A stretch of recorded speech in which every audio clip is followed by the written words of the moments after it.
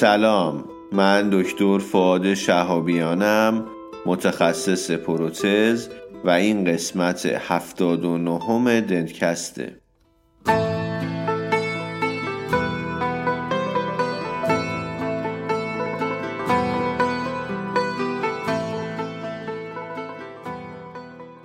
دنتکست مجموعه‌ای از پادکست هاست که در اون ما با همدیگه مقاله میخونیم، یعنی مقالات خوب و جذاب رو انتخاب میکنیم، با همدیگه مرور میکنیم و به اشتراک میذاریم.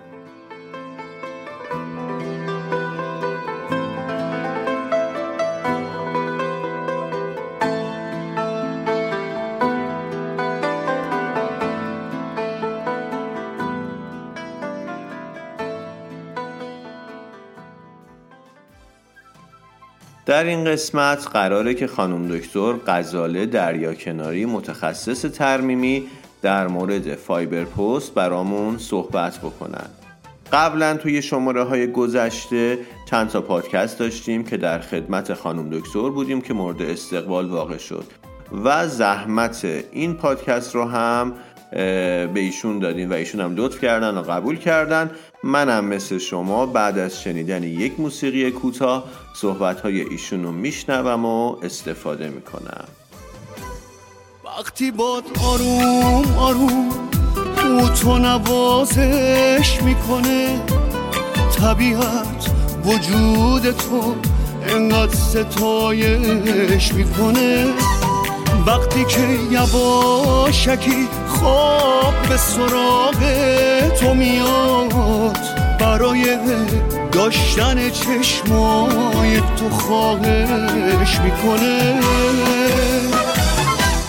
این همه عاشق داری چطور حسودی نکنم، این همه عاشق داری چطور حسودی نکنم، این همه عاشق داری چطور حسودی نکنم، این همه عاشق داری چطور حسودی نکنم.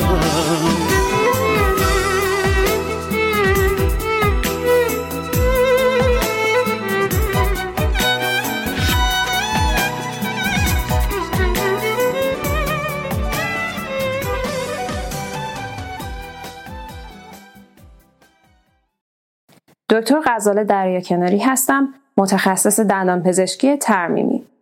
یکم در مورد فایبر پست ها اطلاعات کسب کنیم. مطلبی که براتون آماده کردم از یک مقاله ریویو 2017 هست. میدونیم پروگنوز درمان دندانی که درمان ریشه شده به ریکانستراکشن تاجی هم بستگی داره. پیشرفت‌های اخیر در ساخت پست‌های فایبر رینفورست در جهت حذف معایب استفاده از پست‌های ریختگی و فلزی مثل دیده شدن سایه تیره ایجاد شده و نزدیک شدن به هدف ایجاد رستوریشن‌های استتیک رزین‌های باندشونده و ترمیم‌های سرامیکی در ناحیه استتیک زون میتونه کمک کننده باشه. یادمون باشه که طبق اپروچ‌های جدید رستوراتیو نمیخوایم قوی ترین ترمیم ممکن رو داشته باشیم، بلکه میخوایم ترمیمی مناسب با خصوصیات مکانیکی، بیولوژیک و خصوصیات اپتیکال دندان داشته باشیم. پست های فایبر رینفورس رو میتونیم در 3 دسته تعریف کنیم. کربن فایبر پست ها به علت رنگ مشکی با وجود خصوصیات مکانیکی مشابه عاج به لحاظ استتیک تفاوتی با پست های فلزی ندارند، مگر مواردی که روش کاور شده باشه و به هر حال رادیو اوپک نیستن و ادهیژن ضعیفی به کامپوزیت دارن. پست های پیش ساخته گلاس و کوارتز از فیلرهای سایلنیزه شده که توسط ماتریکس رزینی در کنار هم قرار گرفتن ساخته شده. انواعی از این پست ها موجود هست، مثل فایبر پست GC، ریلایکس از 3M، وایت پست از FGM و غیره که به لحاظ شکل و جزئیات کمی متفاوت هستند. این پست ها خصوصیات مد نظر ما رو مثل خصوصیات مکانیکی مشابه عاج و مناسب برای درمان های استتیک رو دارند و میشه با رعایت کردن پروتکل های مناسب ادهیژن خوبی هم داشته باشیم. حتی میشه با استفاده از کامپوزیت این پست ها رو طبق آناتومی کانال دندان اصلاح کنیم و در واقع individualized glass fiber post بسازیم.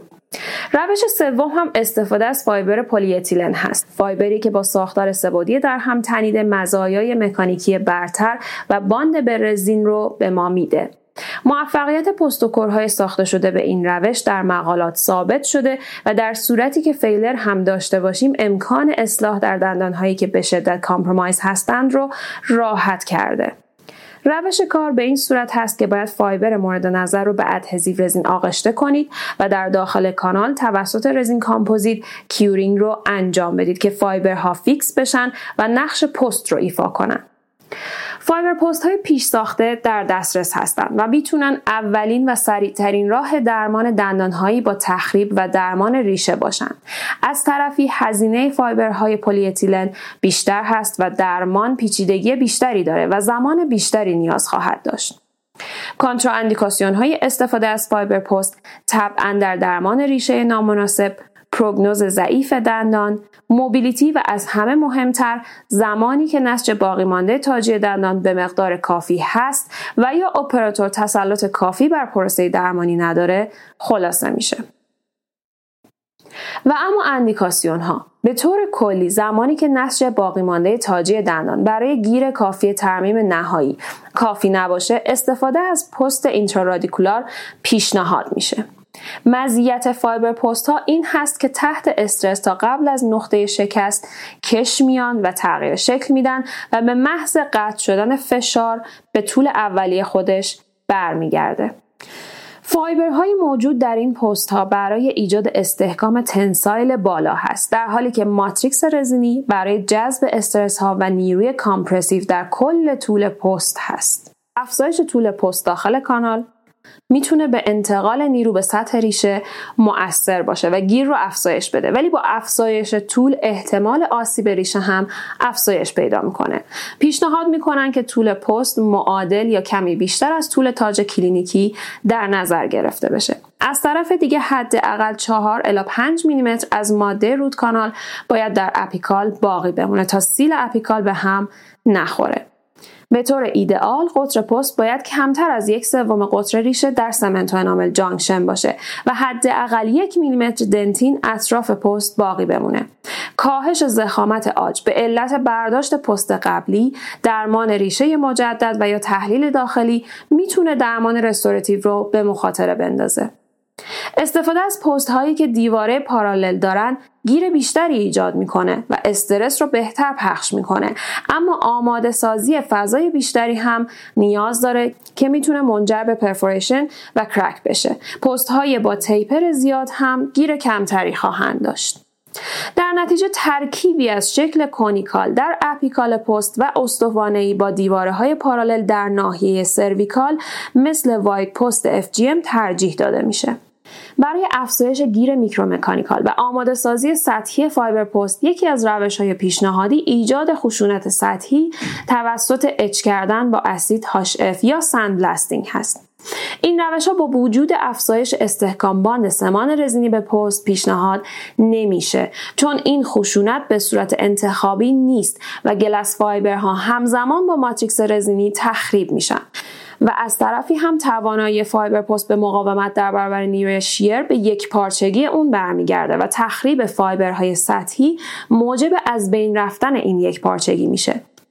پس ایجاد خشونت سطحی به روش مکانیکی و غیر انتخابی درست نیست. روش دیگه استفاده از ماده‌ای برای اچینگ هست که بتونه ماتریکس اپوکسی رزین رو به طور انتخابی اچ کنه، مثل هیدروژن پروکساید که باعث میشه فایبرها اکسپوز بشن و بعد بتونیم به صورت مؤثری سایلن بزنیم. پیشنهاد میشه هیدروژن پروکساید 24% رو حداقل به مدت 1 دقیقه برای اچینگ استفاده کنیم و بعد سایلن بزنیم. قبل از اینکه وارد پری تریتمنت عاج کانال بشم بگم که مطالعات نشون دادن که اعمال سمان رزینی همزمان هم به داخل کانال و هم به سطح پست میتونه از ایجاد وید جلوگیری کنه و استحکام باند بهتری خواهیم داشت.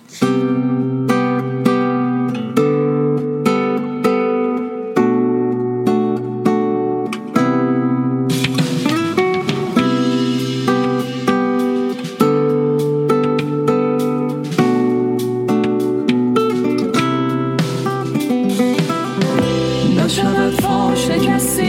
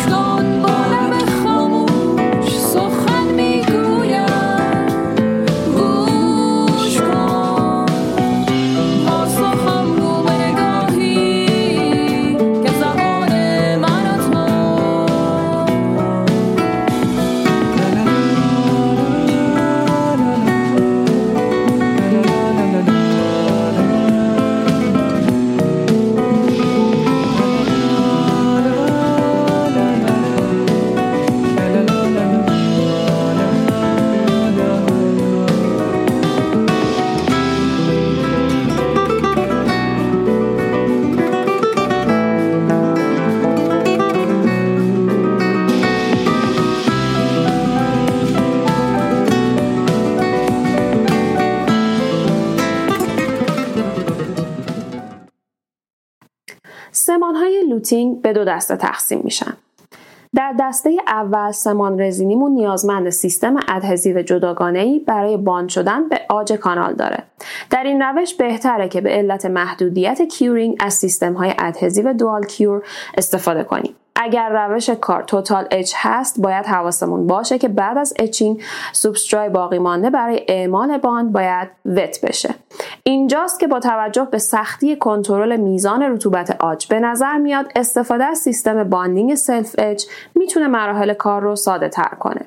از طرفی هم باید حواسمون باشه که ادهزیوهای ساده شده مثل ادهزیوهای اچ اند رینس تک بطری یا به اصطلاح نسل 5 و ادهزیوهای سلف اچ یک مرحله‌ای با سمانهای رزینی سلف کیور یا دوال کیور سازگار نیستند و طبق برخی مقالات استحکام باند کاهش پیدا خواهد کرد. با توجه به اینکه دیواره عاجی داخل کانال توسط سیلر، گوتاپرکا، سمان تمپوراری و غیره اسمیر شده، به نظر عاقلانه میاد که استفاده از اسید فسفوریک یا کلورهگزیدین مفید باشه تا آلودگی‌های داخل کانال و لایه اسمیر قبل از سمان کردن پست برداشته بشن. اما برخی مطالعات نشون دادن که در سیستم‌های لوتینگ سلف ادهزیو ممکنه برداشت این لایه اثر منفی هم بر باند داشته باشه. اما اگر اطمینان دارید که سیلر استفاده شده در درمان ریشه دارای اوژونول بوده، حتما پیشنهاد میشه قبل از سمان کردن پست توسط اتیل الکل یا اسید فسفوریک 37% کانال رو تمیز کنید، چون اوژونول باقی مانده در کانال به طور چشمگیری باعث کاهش گیر خواهد شد. در سیستم های لوتینگ دسته دوم سمان خودش سلف ادهیرنت هست، یعنی هیچ آماده سازی عاجی از جمله استفاده از اسید یا پرایمر لازم نیست. این سیستم ها به طور چشمگیری پروسه سمان کردن پست رو آسون کردن. با توجه به اینکه لایه اسمیر در سیستم های سلف ادهزیو برداشته نمیشه، در برخی مطالعات دیده شده که استحکام باند سمان های عادی فراتر از سمان های سلف ادهزیو هست. البته به شرطی که مراحل کاری کاملا و بدون خطا انجام بشه. ولی سمانهای سلف ادهزیو هم برای کار روتین کلینیکی میتونن انتخاب خوبی باشن. پس اگر سمان سلف ادهزیو استفاده می کنید، مرحله جداگانه آماده سازی کانال مورد نیاز نیست و اگر از سمان عادی استفاده می کنید و ادهزیو توتال اچ و دوال کیور داخل کانال رو اچ کنید، شستشو بدید و ادهزیو رو طبق دستور کارخانه استفاده کنید و بعد پست رو سمان کنید. و اگر ادهزیو شما سلف اچ دوال کیور هست، دیگه نیازی به مرحله اچینگ جداگانه هم نیست. نهایتاً اگر بخوایم از مزایای فایبر پست بگیم، فتیگ رزیستنس بالایی داره، الاستیک مدولوس پایینی داره که مشابه با عاج هست و به همین علت جلوی شکست و ترک ریشه رو میگیره. به لحاظ شیمیایی غیر فعال و غیر توکسیک هست. در صورت فیل شدن حذفش از داخل کانال راحت تر هست و به علت ترانسلوسنسی در ناحیه استتیک انتخاب‌های درمانی رو راحت تر میکنه و به علت باند شدن به داخل دیواره های کانال نیروهای فانکشنال و پارافانکشنال رو پخش میکنه و استرس وارد به ریشه رو کاهش میده.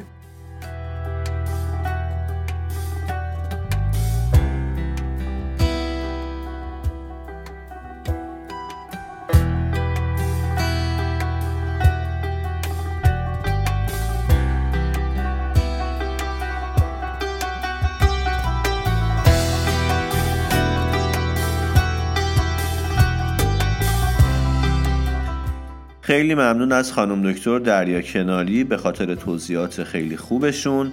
ممنونم که وقتتون رو در اختیار ما قرار دادید.